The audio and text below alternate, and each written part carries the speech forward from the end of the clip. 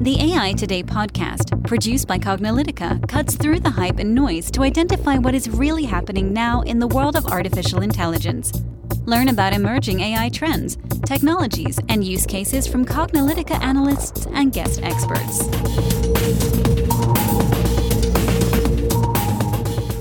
Hello and welcome to the AI Today podcast. I'm your host, Kathleen Walsh. And I'm your host, Ron Schmelzer. And wow, we are really getting into so much about AI. And we're really kind of glad that so many people are interested in AI. I mean, obviously, AI has been around for decades. And, we've been covering AI since, even 2017, but even before then. But AI Today podcast was launched then, hitting up almost 400 episodes and, been now 7 seasons. And while we love the interest, I think everybody now is like coining themselves to be an AI expert, which really bothers us because most people really have only done ChatGPT and maybe image gen, and now they know how AI works. Of course, all of you are listeners from AI Today. You guys know better because, we've been teaching you all this sort of stuff about AI in our glossary series, which we still are doing. It's been going on for, more over than a year. We've also been doing our Trustworthy AI series, so now you know all the sorts of challenges and issues with AI. And of course, now we are doing our Generative AI series. We're getting into the nuts and bolts of how Generative AI works, how to make it work for you, how to apply it. And, we'll do a little more of that. So you guys who are our core listeners, our core fan base here, our core audience, we're keeping you up to date with what is actually going on with AI, today. Exactly. And so in today's episode, it's continuing on with our generative AI series. I'll make sure to link to all of our other generative AI podcasts in the show notes so you can go back and check them out if you haven't done so already, or re-listen if you want to dig into any of those topics. But on today's podcast, it's going to be an excerpt from our new CPMAI version 7 training and certification on the drawbacks and challenges of generative AI. A lot of people are talking about generative AI and how it's being used, how they can apply it. And there's many wonderful applications. But with anything, it's always important to understand what some of the challenges are and some of the drawbacks so that you don't make some of those mistakes yourself. So we are going to now have an excerpt of our training that will cover those topics. So there's a lot of really good applications for generative AI, but it's important to understand when it's a good time to use it and when it's not a good time to use it.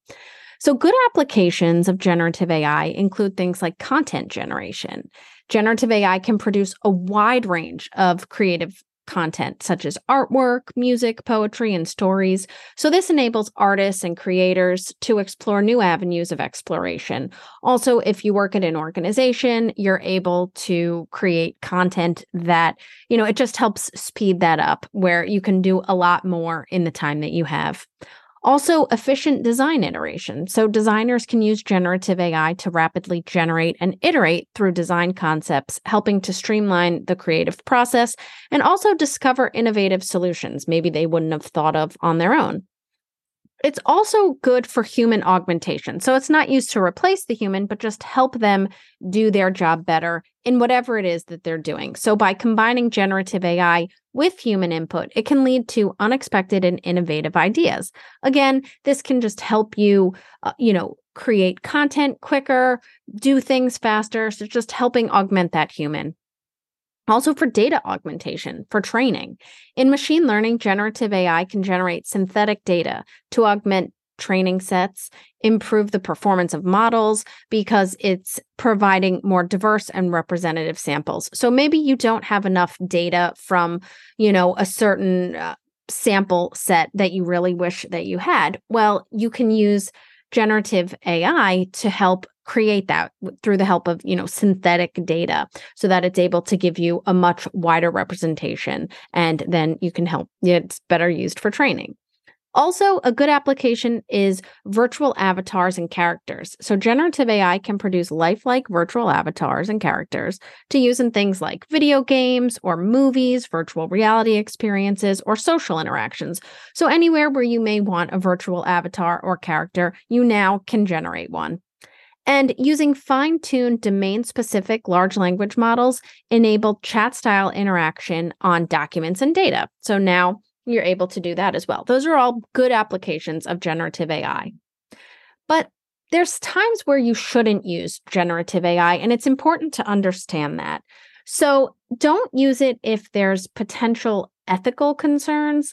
This could be irresponsible or untrustworthy applications of generative AI, deep fakes, anything that violates privacy, is an erosion of trust, or AI generated slander. That's not a good use of this. And also, it may cause unintended bias amplification as well. So you really need to make sure what's in that data. What are you doing? You shouldn't use generative AI if you also have reliance on untrustworthy responses. So chatbots that are used in situations that require trust, maybe not the best use of this. You definitely want to have a human in the loop there. And hallucinations or false responses, if that can't be verified, because we do know that these systems can hallucinate, then it's really not a good use of that. We have an example over here on the left about giving an example of a bad chatbot response to a chatbot inquiry. And somebody's talking about how they're feeling depressed and lonely. And the bad chatbot example says, just suck it up and stop complaining. Life's tough for everyone and no one cares about your problems. If somebody is, coming to you saying that they feel depressed and that they're lonely, you want to be empathetic. You don't want to be providing responses that it says are dismissive, insensitive, and lacks empathy. So again, for certain situations, don't rely on these untrustworthy responses. It can really do a lot of harm and damage to your organization. And don't use it when there's violations of third-party content.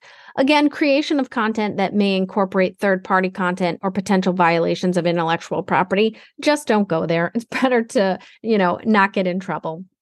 Also, creation of generic content. So this is text generated by AI. It can have a generic feel. If you've ever, put something into one of these, generative AI models, sometimes it doesn't come out feeling quite right. It feels very much like maybe a child wrote it or, high school level in not a good way. So text generated by AI can have a generic feel if they aren't properly tailored using prompt engineering. So again, just make sure if you are going to use this content, maybe you can use it as a starting point, but don't just copy and paste it in. You really should have a human there reading it and making it feel less generic. And also, don't use generative AI. It's not a good use if your private data might be shared with a public large language model.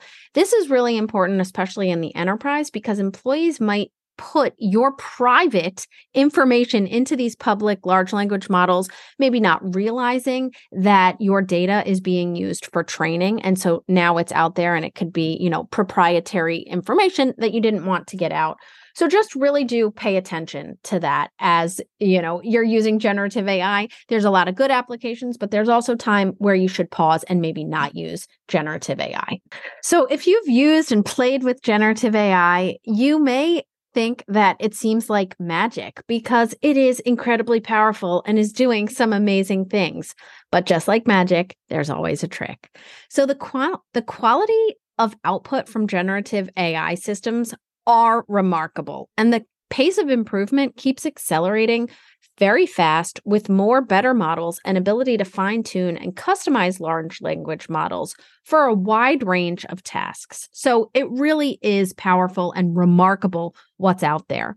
However, large language models are still just predictive models that are trained on real-world data and therefore have all the problems of predictive models and real-world data as well. If you've played with these models, you know that sometimes generative AI can hallucinate. So generative AI models are just text prediction models, and they're more than capable of predicting text that either isn't really valid or just plain right isn't true. So generative AI models don't really understand what they're generating. Remember the DIKUW pyramid. So we start with data, then we go to information and knowledge. We're still at that knowledge level, the K level, and we are not yet at that U understanding level. We don't have machine reasoning, so therefore these generative AI models don't really understand what they are generating. There are some more advanced large language models that have a better chance of catching some of the falsehoods in data, but all generative AI models are susceptible to hallucination. So it's important that you know that and understand that as you are getting these results. The image generation equivalent to this hallucination is the fingers problem. So sometimes when you look at images, you may go, wow, something just looks off. Either there's misplaced limbs or there's too many fingers on a hand. Also, there's teeth. You can look at the teeth, and sometimes there's just way too many teeth, or the mouth looks a little off. There can also be hair issues or images showing inconsistencies of all sorts. So again, that's something that you just need to be mindful of and know that hallucination is a real thing with them. There's also misappropriation of intellectual property. As we continue to use large language models, this is going to continue to be a topic of discussion.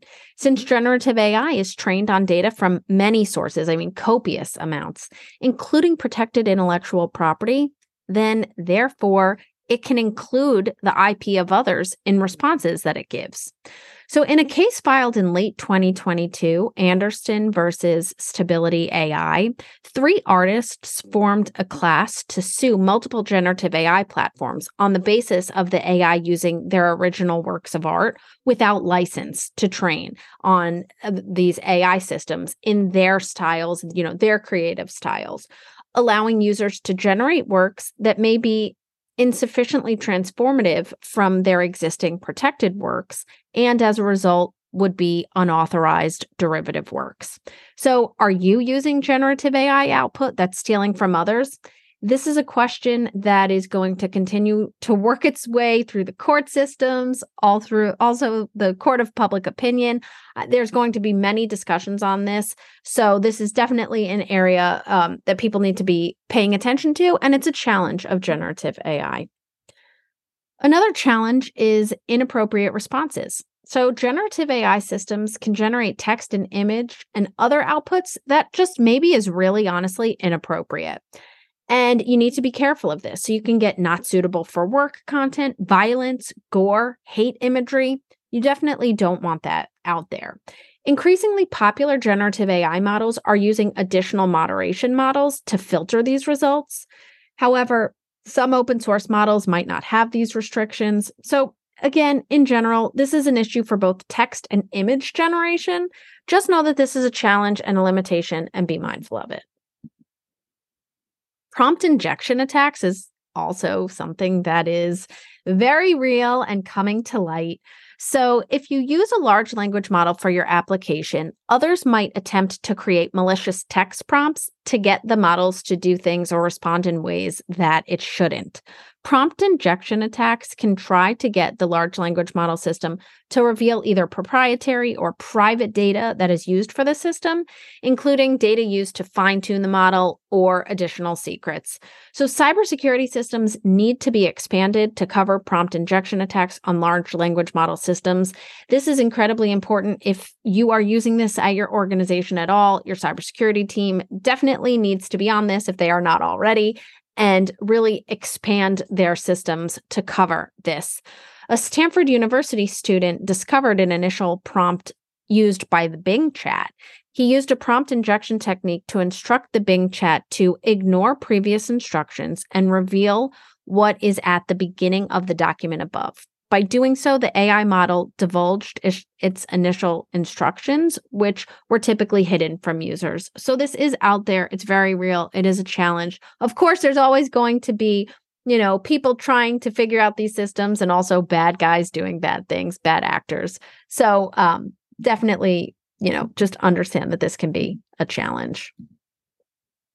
Another challenge and drawback is sharing of your private data with public large language models.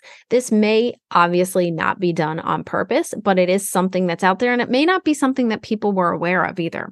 So if your organization is using these large language models, your employees might be putting your private data into these public large language models just by using them. Also, chat history is stored and might be used for further training data, whether or not you opted into this or not. Sometimes it's a default setting. So again, be aware of this, pay attention, and know that that is a real possibility.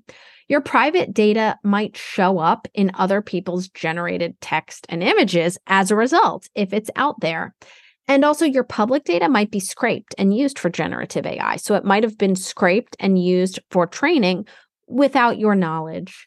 So keep your private data private. Otherwise, it's most likely going to end up in, some way, shape, or form in a generative AI model. So again, it's just something that you need to be mindful of. Understand how this data is and is not being used and how it can potentially be used and how your private data may get into these public large language models, even if you didn't mean for it to. And just understand these are some of the challenges and setbacks and drawbacks to using large language models. I hope that provided you some, real examples of the drawbacks and challenges of generative AI. As we said, this, generative AI, people are using it for so many different applications, and it really is powerful. But with any technology, it's important to understand some of the drawbacks and challenges so that you can apply it as best you can for your organization. If you're interested in taking the full CPMAI course, as mentioned, we've now released version 7 of CPMAI, which is our most robust and most comprehensive training and certification to date. I definitely encourage you to check that out and sign up for it. We'll link to it in the show notes. We also have a free Intro to CPMAI course for you, our AI Today listeners. You can go to aitoday.live/CPMAI to register for that. It gives you a really good overview of what CPMAI is, which is the Cognitive Project Management for AI methodology. And when you sign up for CPMAI version 7 now, you will, like I said, get a very comprehensive understanding of all the different aspects of AI. We help demystify AI. We help you learn how to apply generative AI to shortcut your way to AI project success. And at the end, upon completion, you'll get a certification as well, which is incredibly powerful and valuable. So again, I encourage you to check that out if you're interested in learning more, and we'll link to that in the show notes. And if you enjoy listening to this podcast, please make sure to rate us on iTunes, Google, Spotify, or your favorite podcast platform. As always, we'll post any articles or concepts that we discussed in the show notes. And make sure to subscribe if you haven't already to AI Today. We have a few more podcasts in our generative AI series coming up.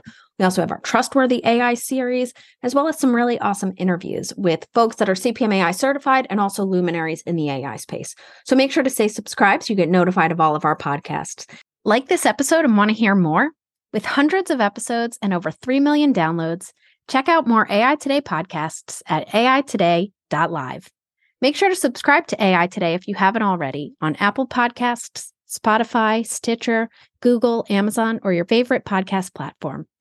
Want to dive deeper and get resources to drive your AI efforts further? We've put together a carefully curated collection of resources and tools, handcrafted for you, our listeners, to expand your knowledge, dive deeper into the world of AI, and provide you with the essential resources you need. Check it out at aitoday.live/list. This sound recording and its contents are copyright by Cognilytica, all rights reserved. Music by Matsu Gravas. As always, thanks for listening to AI Today, and we'll catch you at the next podcast.